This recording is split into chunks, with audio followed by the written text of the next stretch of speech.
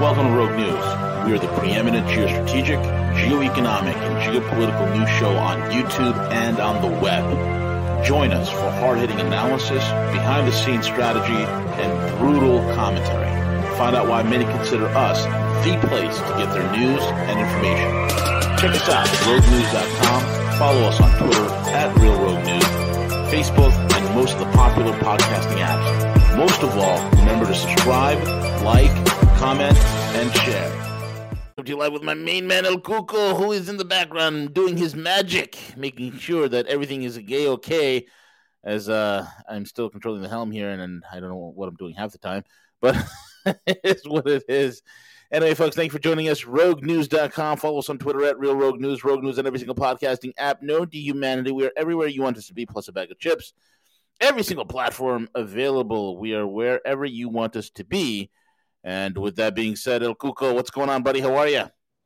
Doing great, man. Doing great. It's been a very interesting news cycle. Very interesting to observe the major shift. It's actually pretty darn exciting.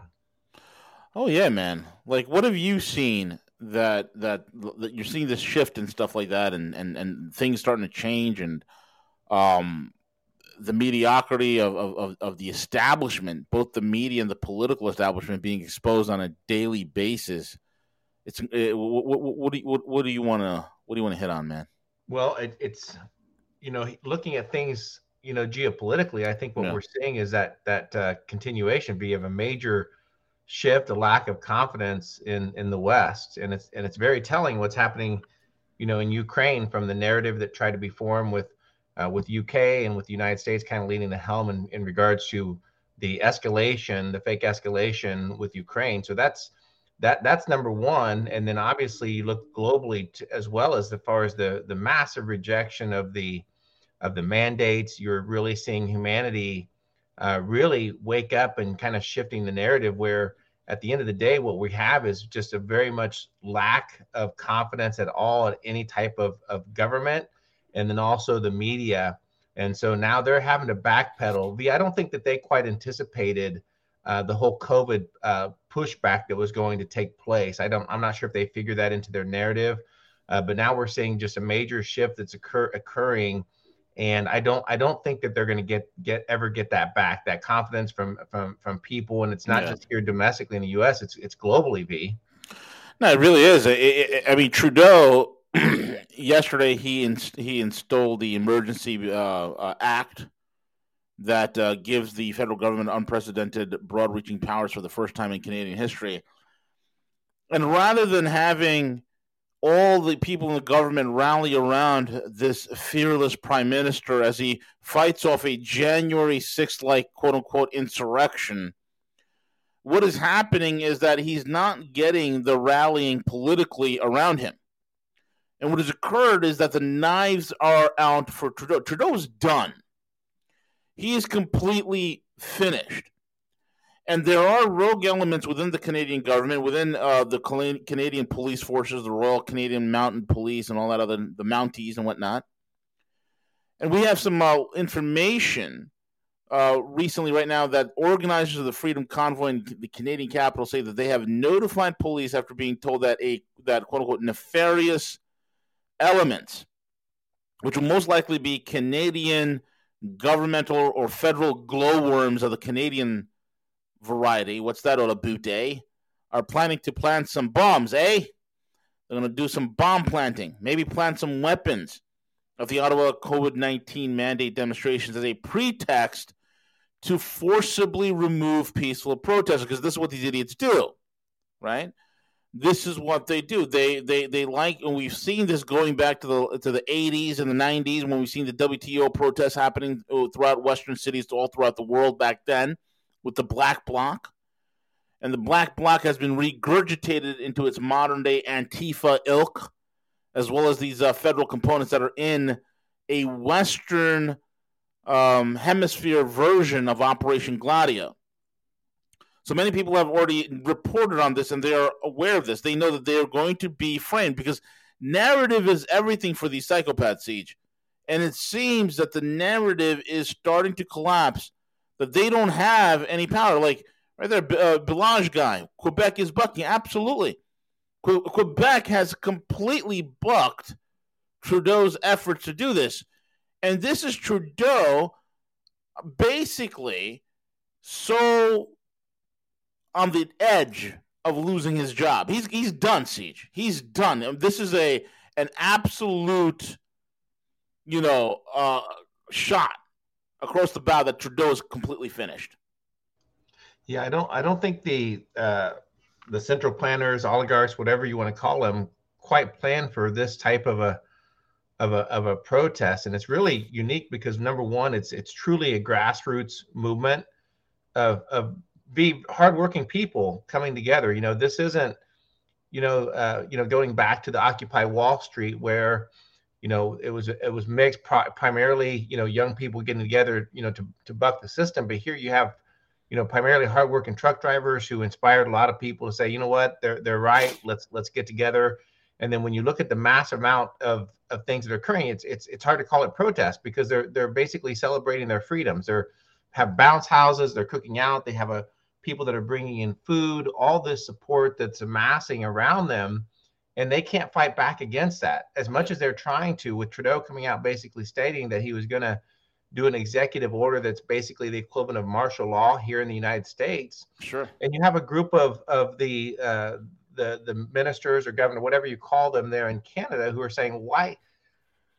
What for? I mean, what against about people having barbecues and people having jump houses and listening to music and dancing? Is that really required at this time period? And so there's a massive rebuke against Trudeau.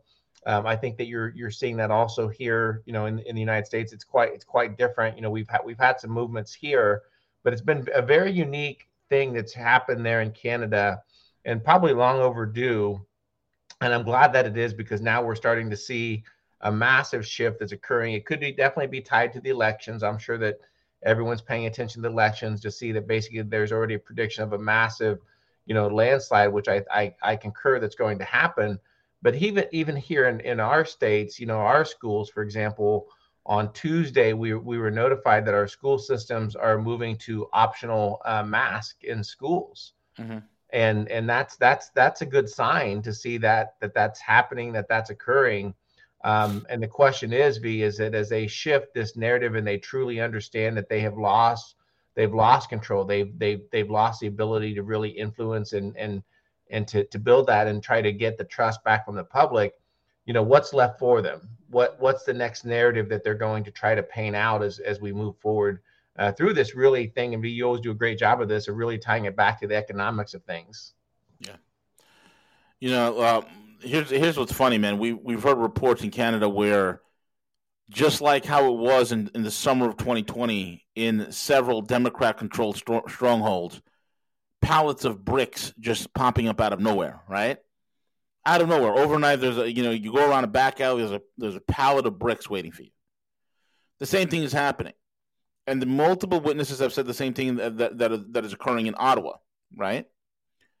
Now, here's what's something funny.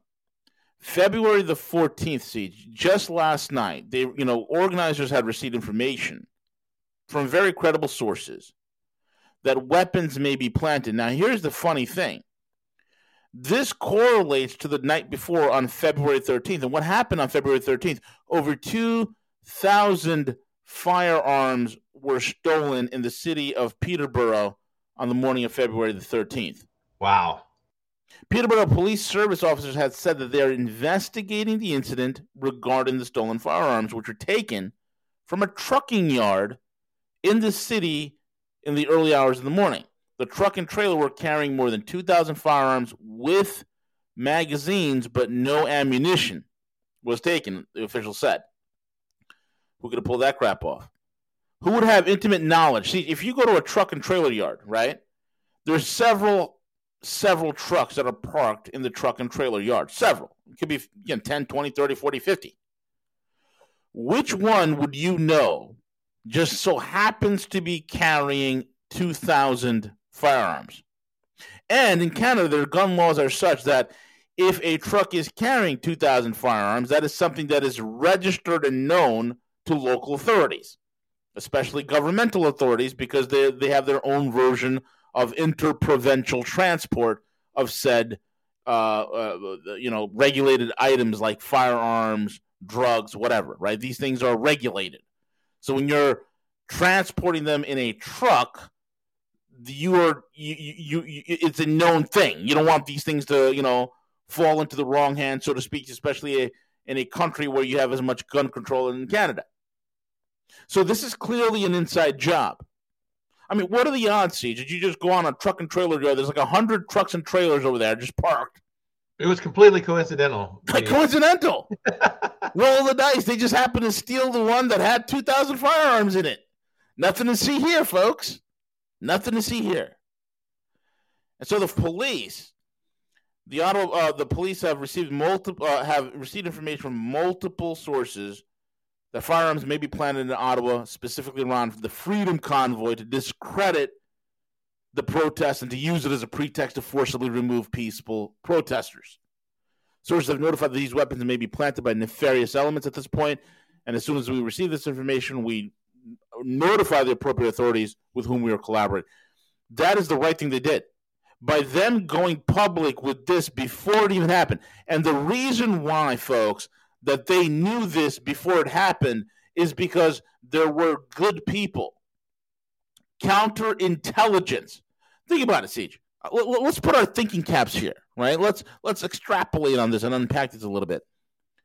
You and I just proved right now that there's no way in hell on God's green earth that people would happen to walk into a trailer park, right, into a tractor trailer parking area, and happen to steal 2,000 firearms and pick the right trailer that happened to be carrying it. There's no way in hell. You and I also established that you cannot simply transport firearms around Canada, just like you can't do it in the United States. That goes for firearms, alcohol, weed, tobacco, controlled narcotics, things of that sort. Same thing in Canada. You just can't willy-nilly transport firearms and weapons. It just doesn't happen that way.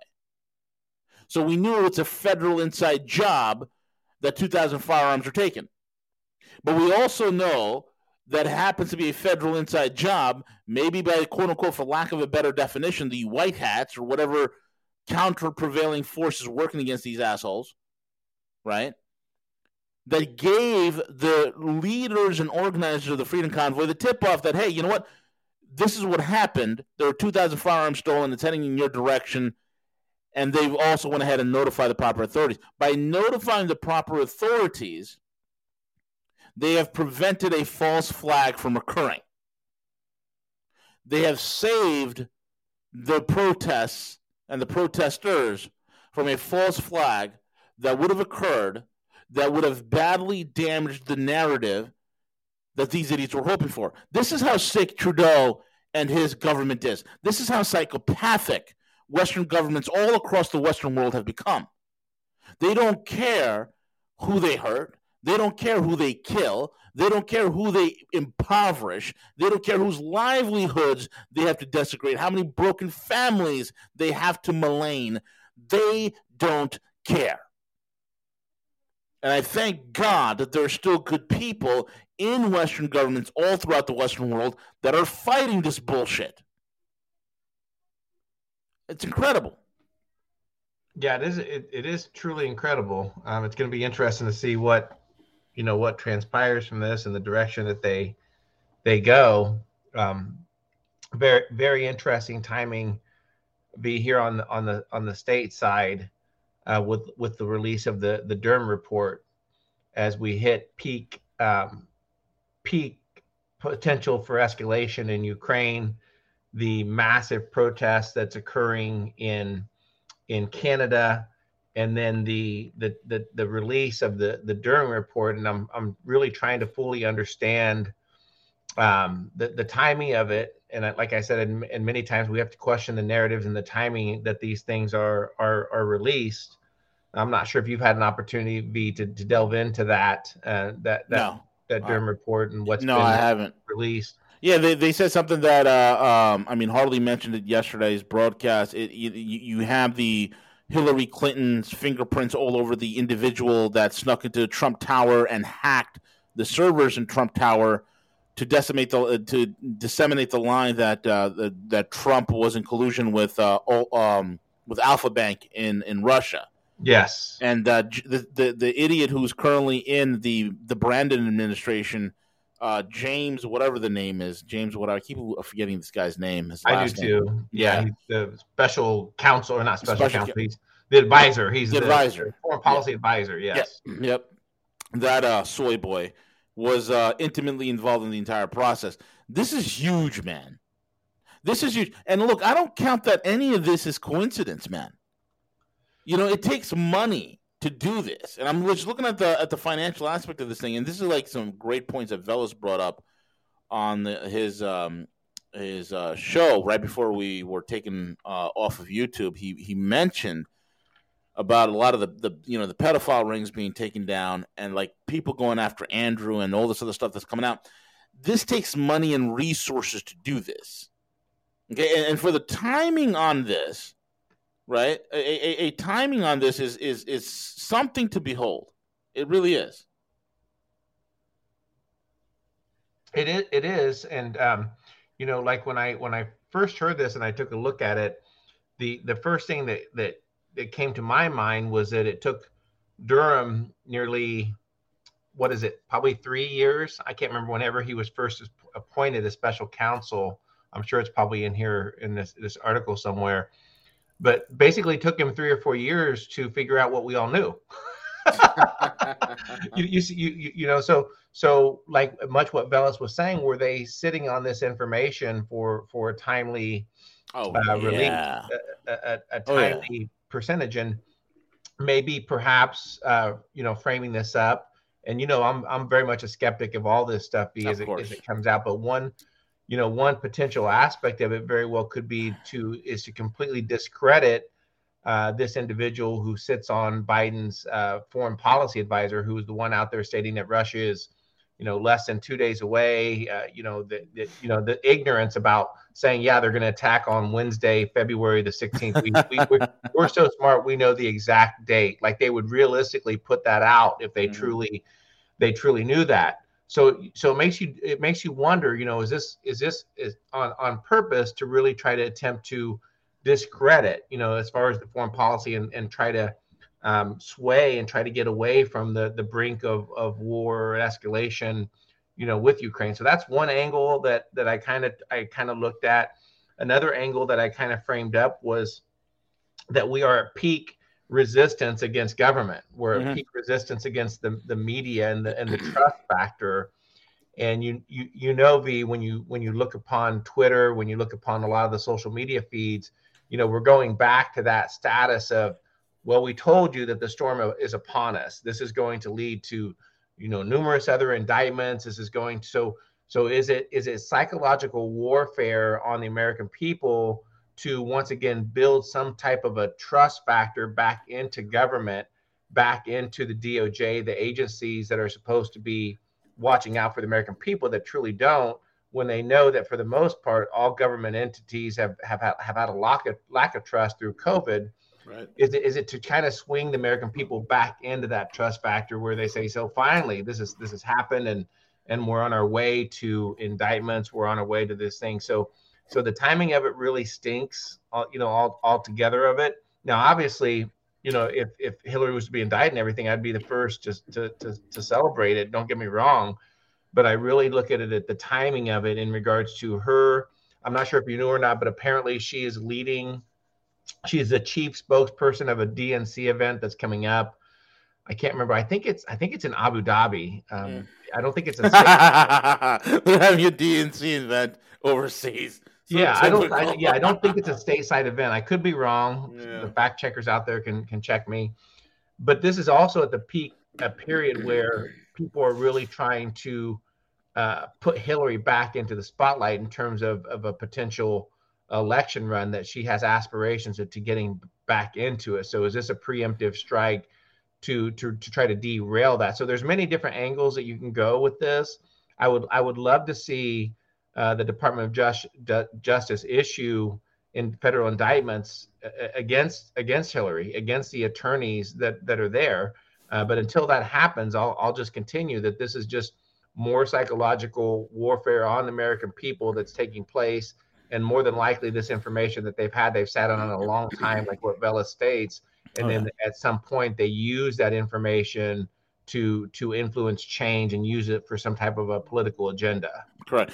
So, do you remember, like, back in 2020 when the Hunter Biden laptop first emerged? You remember that conversation that you and I had, where we talked about, hey, this is going to be, they're going to take this laptop and they're going to shelve it, because we're all wondering why the hell did Rudy Giuliani just go ahead and drive all the way to Delaware and hand it over to the Delaware State Police?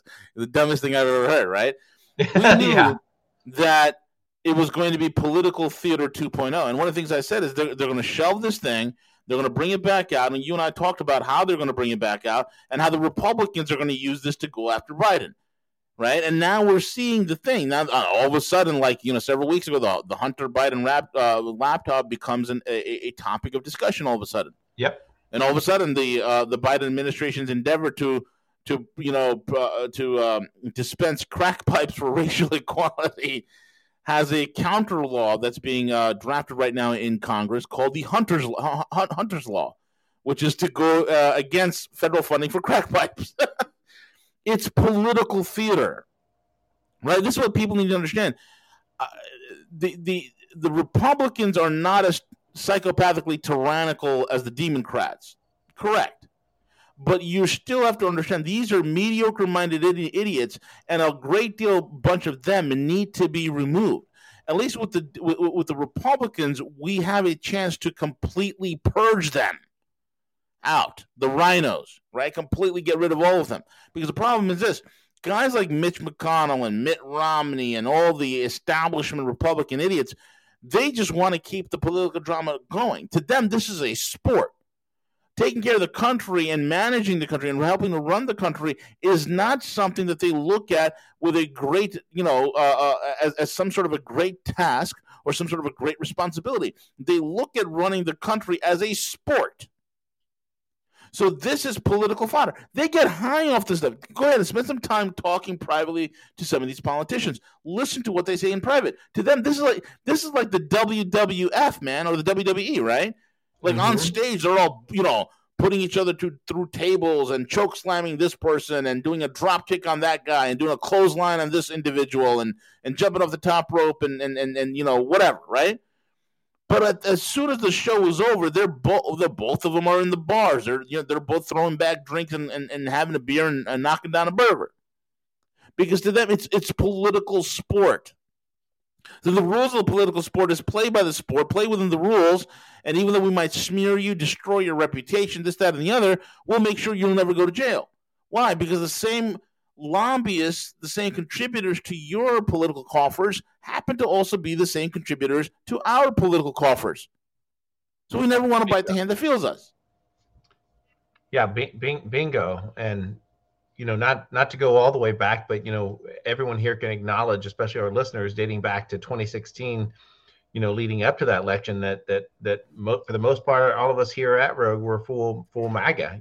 Trump was saying so many right things, and questioning all the narratives in regards to the endless wars, the rigged economy. So many things going into that election. And one of the things that whenever he left office that I kept looking for was a sign. I kept looking for a sign to state that, okay, he lost. It's changed, and it could have been rigged, possibly was, all that kind of stuff. But I kept looking for a sign to tell me that maybe my efforts, maybe my words back then were not completely in vain. That there was something there, just a glimmer of hope to say that. And I'm not taking anything away from him. I think Trump is a person that truly believes in supporting the troops. I truly believe that the love for people, his thoughts on vaccines may be a little bit wrong, but I don't hate him for that. But one of the things that I was probably most upset and I've said this on air, was that he had a very unique opportunity. When you think about the massive amount of people who supported him, who still do to this date, he had a very unique opportunity to really disrupt the status quo here in America. And that status quo could have been potentially to form and have a third party to really go after the duopoly we have here in the United States regarding the left-right paradigm. And he didn't do that. He doubled down and said, no, I'm not forming a third party. I'm going to stick with the Republicans.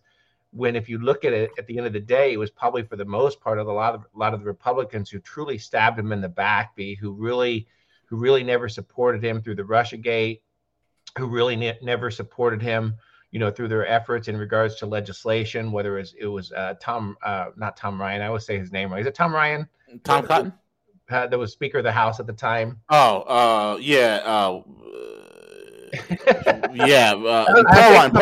Paul Ryan. I would say Tom Ryan, thinking of Tom Clancy, of Jack Ryan, of the. But so him, and then Mitch McConnell, which to my date, I have no understanding of why anyone would even look at him as a type of leader. So, but when he doubled down and he wanted to stay with the status quo of the political class, it was very disheartening, and I think that's.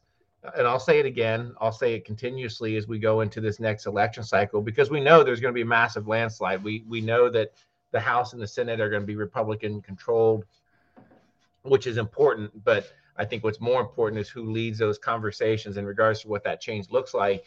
And I think from a perspective of heading into, election cycle, I think that we are heading into another potentially mass psychosis event of stating that, hey, look, humanity's win, and they could leverage that as a chance to say, let's get faith and trust back in the government by, electing a conservative base. And there's certain things that can amount to that, but it's not fair, really. It's not really fair to blame Biden for all where we currently are. He's only been in office in less than a year. Trump, before he left office, had no trouble signing off on the massive spending bill. I think, every president, it's funny kind of when you see that every president increases debt, all the way. And I want to, say, if someone would fact check me, but I think Trump's debt deficit spending was probably on record the greatest, but they all do it. They all have no problems when it comes to, bailing out and supporting special interests. So outside the political class of what we're looking at here, in the United States, I'd really love to see humanity, the people, continue that think big but vote small. And what I mean by that is continue the focus on your local elections, the continued effort to make an impact here at stateside of looking for those individuals, and then also being mindful on the national level, especially as we look at people that go representing us on Congress and Senate, that they've planned this for years. They've infiltrated our complete election cycle, that they have their Manchurian candidates established and ready to go in every election cycle, and trying to, truly understand of who those potential people are. I firmly believe that Buttigieg is one of those, looking at his background and what his education is and, what they did from him. I think that they've marked those special people who they have, ready to go and to infiltrate the federal government that really serve the greater agenda of the deep state and the military industrial complex. The thing that people have to remember, right? Because we should not settle for, oh, look, COVID restrictions are over, you can get your freedoms back, and then salivate over the fact that we get the freedoms back, freedoms that was never theirs to take. If we don't go for the jugular, if we as Americans look past political, because there's not a single person and not a group of several hundred or thousands could fix what is happening in Washington, D.C. The way you destroy Washington, D.C. is kind of like what CJ said. Think big, vote small, right? The more you are able to shore up your state, the more you're able to decentralize your state through local elections, the more you're able to cut off the power and influence of DC. Decentralization is a wonderful way in order to kill the cancer, to cut off the blood supply from this tumor that is known as Washington, D.C. Decentralization is the way to do it. Now, we will head in that direction. And what I mean by that is this. If you've been following me for quite some time, it should come as no surprise to any of you that economically speaking, this country is in a great deal of trouble. A lot of the things that I talked about in November, Siege, and you can check me on this one, Siege. Yeah, Moderna yesterday, right? Bingo. That farmer, I told everybody back in November, you know what? The data's starting to show verbatim that this could be over by spring of 2022, and there's going to be a major pharmaceutical sell-off. I specifically told you, the only one in the world. And here's the data. Here's the data points, and boom! Now we've seen Pfizer coming out with their internal memo saying, "Hey, there could be things that could be coming out in terms of data and information that's going to affect stock prices." This, that, and that. So we know this whole COVID thing is done. It's over with. But we should never, ever be content with just going back to life as usual. Going back to 2019. No, we go for the jugular. Every single globalist, be they Democrat or Republican, needs to be taken out to the outhouse and put out of their misery, politically speaking. Yeah. That's what needs to be done. Yeah. And be mindful of this. And this is something I've been spending, quite a bit of time, thinking about and assessing. And I could be wrong here, but I think a lot of the conversations that we're going to see as we navigate through this very tumultuous time, where there's a lot of conflict, there's a lot of attempts to control the power, control the economics, the finance of things, that there's going to be a lot of people who are going to come on and have either platforms or speak about the truth or potential, either whistleblowers. And I think that narrative that they're going to try to convey and why they're out there as the authoritative person on this and blowing the whistle and countering, the government is probably financially tied. And what I mean by that, I know that sounds confusing, but what I mean by that is that we're going to see a lot of people with their own self-interest where the system is converting, like, for example, cryptocurrency. Mm-hmm. How much of a challenge do we see between the Bitcoin camp and the non-Bitcoin camp, right? Like it's pretty cut at the throat, right? In terms of what that looks like. The same thing with the metals people versus the cryptocurrencies. Well, imagine what that looks like from a disinformation is not the correct word, but just an attempt to really convey the public. And why I started leading on this is that I'm not saying he's a bad actor. I'm not saying that at all, but just give me a little bit of leeway on this. But if you look at Dr. Malone as one sample, I'm glad he's out there. I'm glad he's saying everything he is about everything he is about waking people up and everything. But I think at the root cause of it, when you look at it, was that there was a massive shift of funding that kind of left his camp. That kind of, maybe it was either the military industrial complex, maybe it was DARPA or somebody who shifted their funds and where their funds were going. Hey, we're not going to fund your project. We're going to go this way instead. Thank you for all your work, but here's what we're doing. And all of a sudden they come out and they're like, hey, let me warn you about everything that this camp is doing. I kind of caught that a little bit also on the person Joe Rogan just had in regards to environmental and talking and blowing the whistle on the green agenda. Mm-hmm. Now, this individual had all the acclimates, all the accreditations. He was former not necessarily, I'm trying to remember, was it Exxon or one of the big oil companies, right? He was a big oil company, and he was going out and talking about and discrediting a lot of the research about climate change and what's really taking place, and stating, why this information is wrong. Here's a list of all the academia, the skeptics who are going against that mainstream narrative, but you're not hearing about it. And it was all true. It was very much, hey, but at the same time, this is a gentleman who was losing quite a bit of funding because he understands that a lot of the monetary system is going to be funding solar, is going to be funding this. So therefore, it's up to him to try to counter that. Do you see where I'm going with the V? I know it's a long-winded statement, but I think people fit the conversation agenda that fits and aligns with their financial need. Now, there's good people out there. Don't get me wrong. There's people doing things, but I think we have to be mindful of that because, again, it'd be the equivalent of Raytheon getting a massive military deal on their next, great of state-of-the-art fighter jet, and then their top competitor coming out and saying, hey, Let me go through all the technical details of why their machine is so flawed and it's a piece of junk and all this kind of stuff. And people being like, well, yeah, this and that. There's a lot of self-interest out there, and we just have to be mindful of that as we listen to people, we accept information as we go forward. And yeah, we can celebrate those people in our camp. We should be doing that, but to properly assess and navigate things, the information, I think, to me, is only going to get more difficult to decipher in terms of what information is being there, what's propaganda, and what's fitting an agenda for that person that's conveying that information.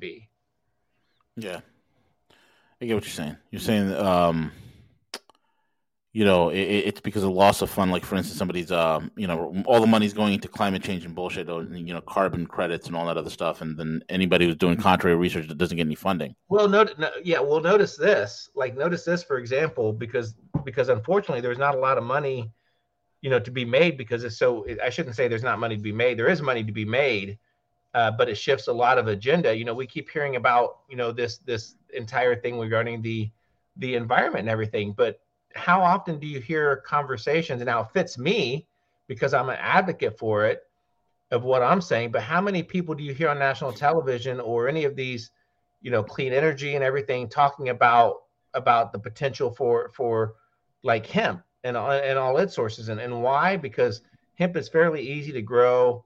It could become very plentiful, but it falls back to the bottom line. Okay, well, who makes that money? Who makes that money off of hemp wood and the biofuels, and what legacy industries does it disrupt, and does that take away from our financial and income stream? You follow me? Yeah, no, I agree with you. There's definitely always competing monetary interests. We always need to be mindful of that 100%.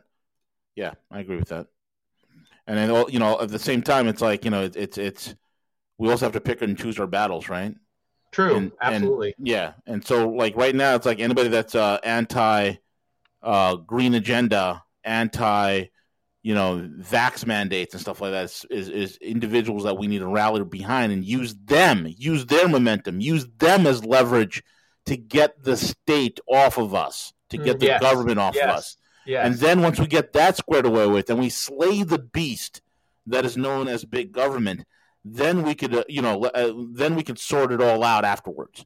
But we need to kill this tumor, man. Yeah. Yeah, can an individual that's up there and talking about, all these things that are wrong with government, everything, can they really state what truly independent and individual liberty and freedom, mean to them? Or are they stating that because this person is in charge is why you don't have your freedom and liberty? And it's not necessarily about who's in charge or who's there. It does, don't get me wrong, because of the mandates and everything, that's pretty obvious. But the core principles falls back to is basically the individual rights and the individual determination of self-rule, and what that looks like. And does that person know those principles, and do they live and believe and breathe them? To me, that's like the golden rule to kind of follow. And we've seen that from a massive perspective. If you look at some of the states that did the lockdowns and everything, especially here in Indiana, where we had a conservative based type, leadership that imposed these directed mandates. I guess at the end of the day, V, I get kind of tired of having the same conversations, year after year, that, hey, we need term limits. We need these things. We know those things, right? Like all these things that need to take place, but the election cycle happens, and then nothing meaningful change. And why I'm speaking to this now is because we're seeing so much positive momentum shift to the people in terms of the power structure, and we need to continue that momentum. We can't cycle that. We can't be that was here today, that was gone tomorrow. We need to channel that energy and continue using it for bigger gains, because we can win this battle. We are winning the battle. We just can't fall back into that trap and rest on our laurels. Absolutely, 100%. Shifting gears, Siege. Shifting gears real quick. The West has zero credibility. Zero. Right? Zero. None whatsoever. And Texas Tom Penny, you're right. Yeah, it only happens with organization. This is why we need organization. This is what I got to give my hats off to the left, man. They know how to organize. We're still trying to figure it out. We still can't even get our platforms correct. That's how pathetic it is. Dude, if a new left-wing social media platform will launch tomorrow, all the lefties will be on there like the next day. It'll be like in the millions. We're so dispersed and disjointed. It's kind of hilarious. All right, so we all heard the news this morning that the Russians are retreating. CJ, did you hear about that? I heard, V. They're on the move. They're leaving. They're terrified. They knew that the SEALs and HEALs were coming. They knew that the combat, camouflaged men with high heel Christian Louboutin combat boots with high heels on them are coming. That the rainbow LGBTQ plus hyphen army is on their way to meet them in the battlefield, and the Russians say no. They quickly got into their tanks and they got the hell out of Dodge. Joe Biden is a genius. What an amazing... Look at that. America's military might pressured, and the power of NATO, Siege, the power of NATO to pressure the Russian army, which is nothing but a broke, dilapidated army belonging to a country that's masquerading as a gas station that has the economy the size of New York City. They ran for the hills because they realized how powerful we are. And that's how the idiotic, stupid media is spinning it. Yep. The real reality is this. Russia has been doing an exercise with several 100,000 troops within their own borders. And when they say, look, folks, the border between Russia and Ukraine is paper thin, right? And I'm going to go ahead. I'm going to tell you right now what the distance is from Moscow to Kiev, right? And this is going to put things in perspective. Distance from, what am I doing? Okay, there we go. Distance from Moscow to Kiev, to, let's say Ukraine, right? From Moscow to Ukraine. Why they got to give it to me in kilometers? In miles there. It's only 700 miles from Moscow to the Ukraine. Okay? So the Russians had an exercise 30 miles from the Ukrainian border, which is still farther away from the 15 miles that NATO had exercises from the Russian border. And the Russians did their exercises right after, right after NATO did their exercises. So Russia announcing that it's pulling back troops following the completion of what? Exercises. Moscow's insisted that the predictions could be just moments away from ordering a full-blown invasion have been proven false. Think about it. They're conducting, and here's the funny thing about when large military powers conduct military exercises. They let the surrounding neighborhoods know. In other words, Ukraine knew about it, right? Not only did Ukraine know about it, Romania knew about it, Belarus knew about it, and Poland knew about it. Okay? And then the surrounding countries that are there also knew about it. So everybody knew this, and most importantly, they let NATO know about it, right? Yep. So this whole thing about oh my God, they're about to invade. This is what's comical about it. Everybody knew they're running exercises. Everybody knew the nature of the exercises. Everybody knew that they will be doing these exercises from when they started up until the 15th of February. That was already set in stone. This is why the Brandon administration, led by geniuses over there, were saying that the Russians are going to attack February 16th. Where did they get that date from? Because they knew when the Russian exercise was going to be over on the 15th. So these idiots put the 16th as the invasion date. That's how freaking dumb they are. Okay? And so the idiot public and the moronic press, they just eat it up, Siege. They eat it up all the time. And they're literally thinking of a massive invasion. In a fiery statement on Tuesday, Foreign Ministry spokeswoman Maria Zakharova poured scorn on the weeks of reports and claims from the U.S. and European officials that Moscow's armed forces could be hours away from launching a strike. The 15th of November 2022 will go down in history as the day that the Western war propaganda failed. According to her, the West has been shamed and destroyed without firing a single shot. This is what's funny. You see, when you get out of the world of the Western nonsense and propaganda media, and you get out of the world of idiots, and you get out of the world of normies that populate it, in our cities and towns and whatnot, and you get into the realm of the geostrategic, geopolitical, and geoeconomic. Everybody in the world knew that the Russians were running a military exercise for, I think it was like 2-3 weeks, and it was going to end on the 15th of February. Everybody in the goddamn world knew about it. They knew it. It was not a surprise. The Russians have amassed troops. Yes, they're having an exercise. They're amassing troops over there. They're going to strike. Our intelligence say they're going to strike on the 16th,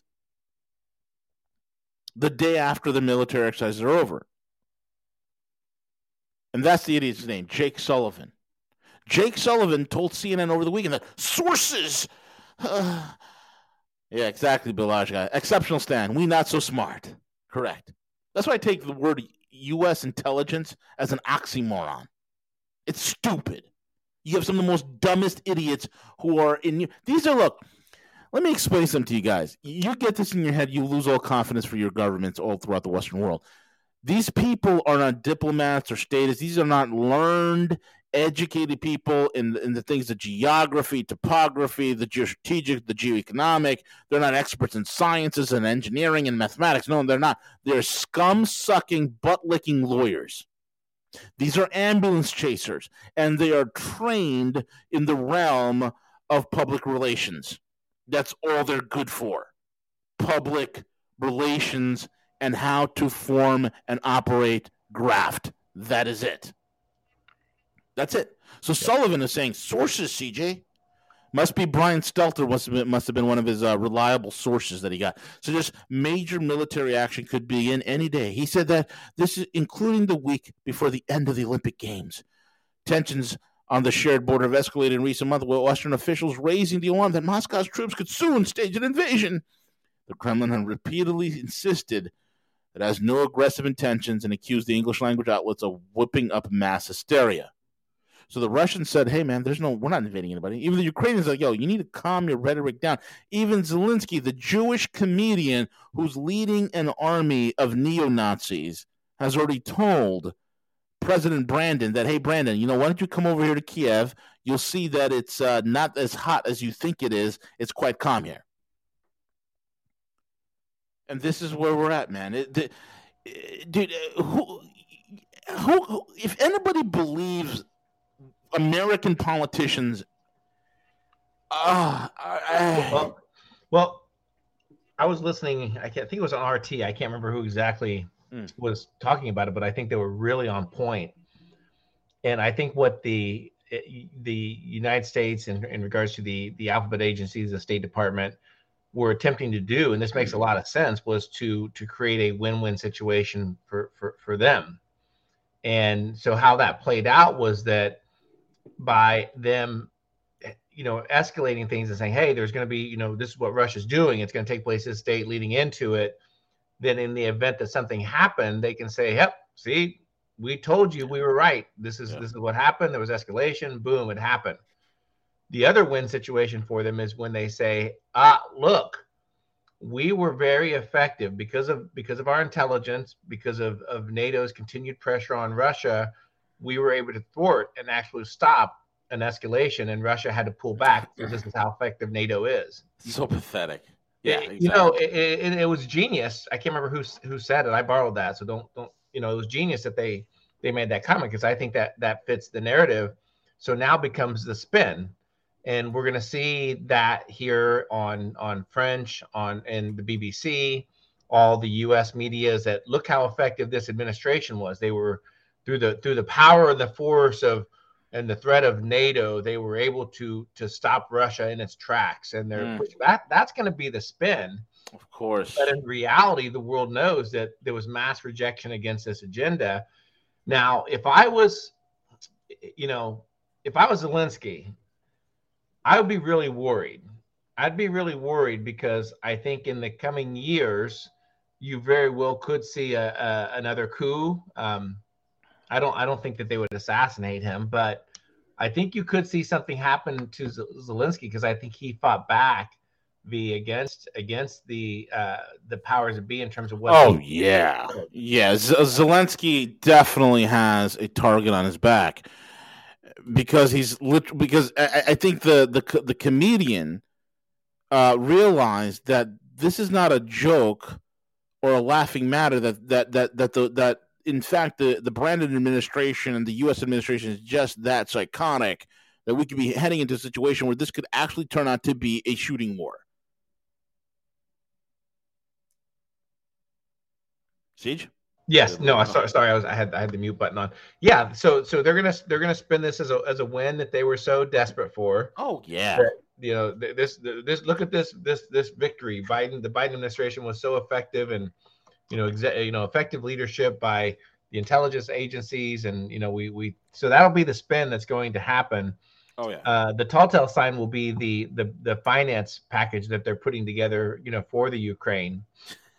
And I believe that last estimates were stating that they were looking for $1 billion in guaranteed loans, that come from the IMF, from the World Bank, whoever is guaranteeing those loans. But maybe at the end of the day, maybe that was what it was all about. Maybe it was creating enough hysteria to warrant a massive loan package and spending bill for Ukraine to continue the looting that's taking place there. But either way, you see a massive shift that's occurring. It was really, really difficult for the media and the State Department to push this narrative because we had so many leaders. We had so many people coming forth and saying, show us the evidence, show us what's really happening.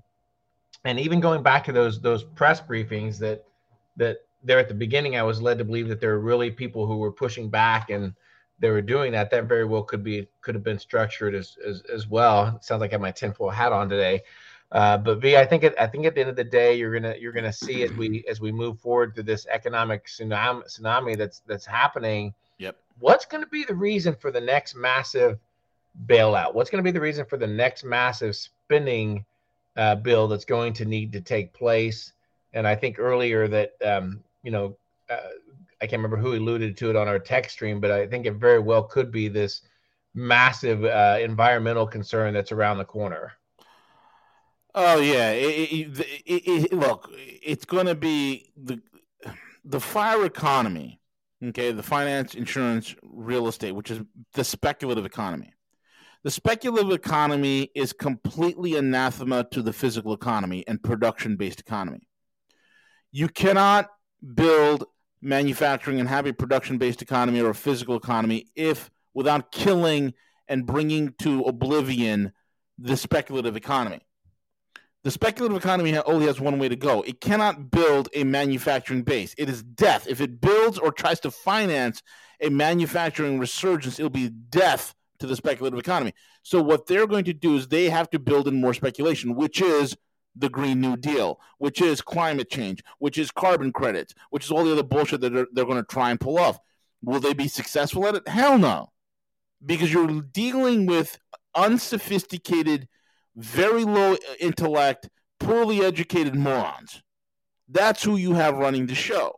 So what is going to happen? They're going to run this economy to the ground. I think after this spring 2022 sell-off, which I feel is coming, and all the data showing that, and I'm starting to look like a prophet in front of all of y'all. I think after that, there's going to be unprecedented money printing. The stimulus will keep going. The Fed is going to be playing the interest rate game. What do I mean? Well, the Fed just had another closed-door meeting, right? No media allowed. They're going to hike rates. They're going to go up 25 basis points, 50 basis points, and they're going to bring it back down to 25, go back to 75, bring it down to 25, go back to – and then eventually the eventual stated goal, what they're really discussing, folks, behind the scenes right now, is not the raising of interest rates or the lowering of interest rates. That's not the conversation. I'm gonna give you guys a little inside baseball that I've sat there, I've crunched the numbers, the data. I've talked to a few people up the food chain, right? In my Rolodex.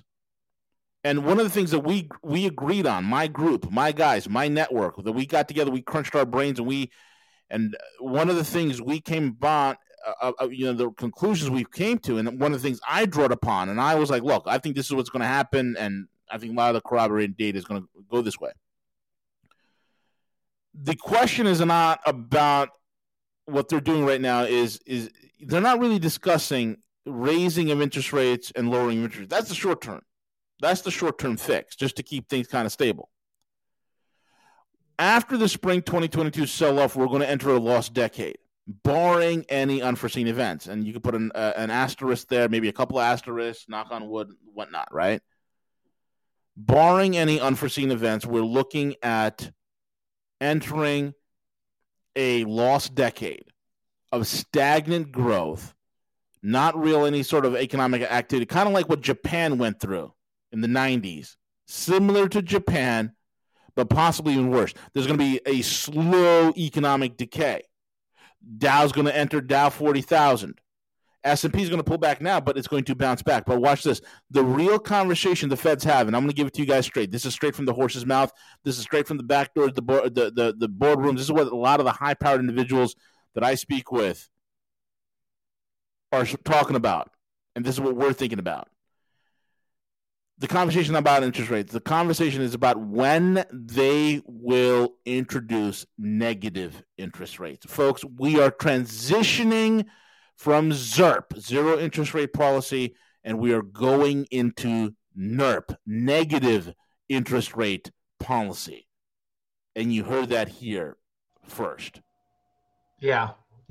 Well, negative interest rates, and then looking really under a microscope of any and all type of evading type services, or people that have used any type of these payment processors and what they're now required to report.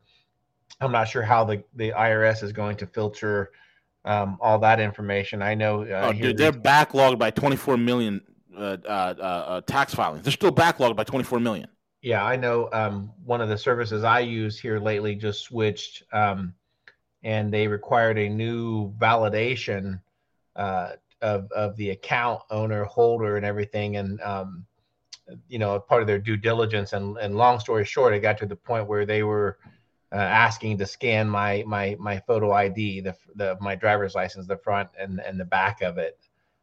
So it's, it's happening. The crackdown is happening. They're going to look at every attempt that they can to find a way to get you. So if you have any type of income stream that has been not reported or operating in a gray different type of area, just be mindful of that. When you look at the Bloomberg Barclays aggregated index for bonds, there are, let me tell you how many of them are right now trading negative, trading below zero. Okay? And these are not minute, third world countries. Okay? Percentage of negative yielding debt currently by country. France has 12.6 bonds percentage, 12.6% of their bonds are right now trading negative. Wow. Germany has 16.2% of their bonds right now trading negative. The average for the entire Eurozone is 23.7. Japan has 32.6% of their bonds trading negative. Okay? And when you look at it by security type, the majority of the 72% of those negatively trading bonds, 72.5%, are all treasuries. They're all sovereign related. It's crazy. It's crazy. That is. And so far, the U.S. has avoided issuing any sort of negative yielding bonds. Even though, man, certain treasury bills have traded below zero.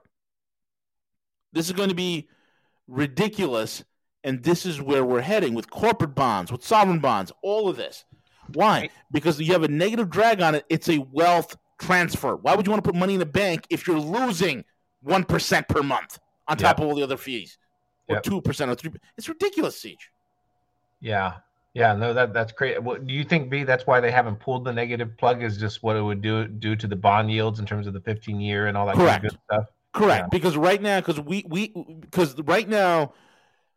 I think there's about north of 30 or 50 trillion in bonds that are floating around right now that are trading at or near negative, right? At or near negative, right? A massive amount. And this is not, counting the bond, the stash treasury that we don't know of. Now, this is a big problem because the Fed's balance sheet gets bigger and bigger. And we know that one of the biggest influences on what's happening with the bond yield is also connected to the derivative market known as the IR swap market, especially the IDEN 9 interest rate swap market. Okay, the IR, if they don't go negative, they're going to set off a daisy chain that will absolutely implode the entire system. It hurts them. It's going to hurt us, but they're going to wind up losing everything if they don't go negative. They have to go negative. And right now, this conversation is all right, we're going to go up 25 basis points, and we'll pull, maybe 50 and then bring it back down to 25. But at what point do we go negative? That's the talk right now. And they're going to sell it as the greatest way to spur the economy and to create growth. That's how they're going to sell it. Stanley Fischer, dude, back in 2015, I talked about it. In 2015, Siege, you and I were on the air, and we mentioned, I was talking about Stanley Fischer, the last thing he said before he retired as the real head of the Fed. This is when Bernanke was, running the show, but it was really Stanley Fischer. Stanley Fischer is the head of the Fed. And Fischer, before he retired, said this, look, our main goal right now is to make sure equity prices are high. That's the only purpose of the Federal Reserve is not about America's purchasing power. It's not about the financial security of the United States of America or the strength of the dollar. The number one concern of the Federal Reserve in the United States is to make sure that its member banks' equity positions are taken care of. And he said, it's not a matter of if, it's when, and negative interest rates will be the way to shore up equity prices into the future. It's the only way to feed the machine. The only way, Siege. So we're heading there, bro. Batten down the hatches. The lost decade's coming. Yep. Print the T-shirts. That's all I got, my brother. Anything you want to say? That's it. Eric's on later on today, right? Yep. Matthew Errett on at 2 p.m. You keep it locked here. Rogue News in Exile, the most hardcore place for news and information, and we are guilty, as per YouTube, for spreading misinformation and dangerous lies, Siege. Dangerous lies and misinformation. Dangerous. Very dangerous. Also, folks, March 28th is when YouTube gets us out of the penalty box, March 28th. So we've been banned since January something and coming back in March. Dear Lord. Oh, my God. Keep it locked, folks. With that being said, we can see you back at 2 p.m. We're over and out.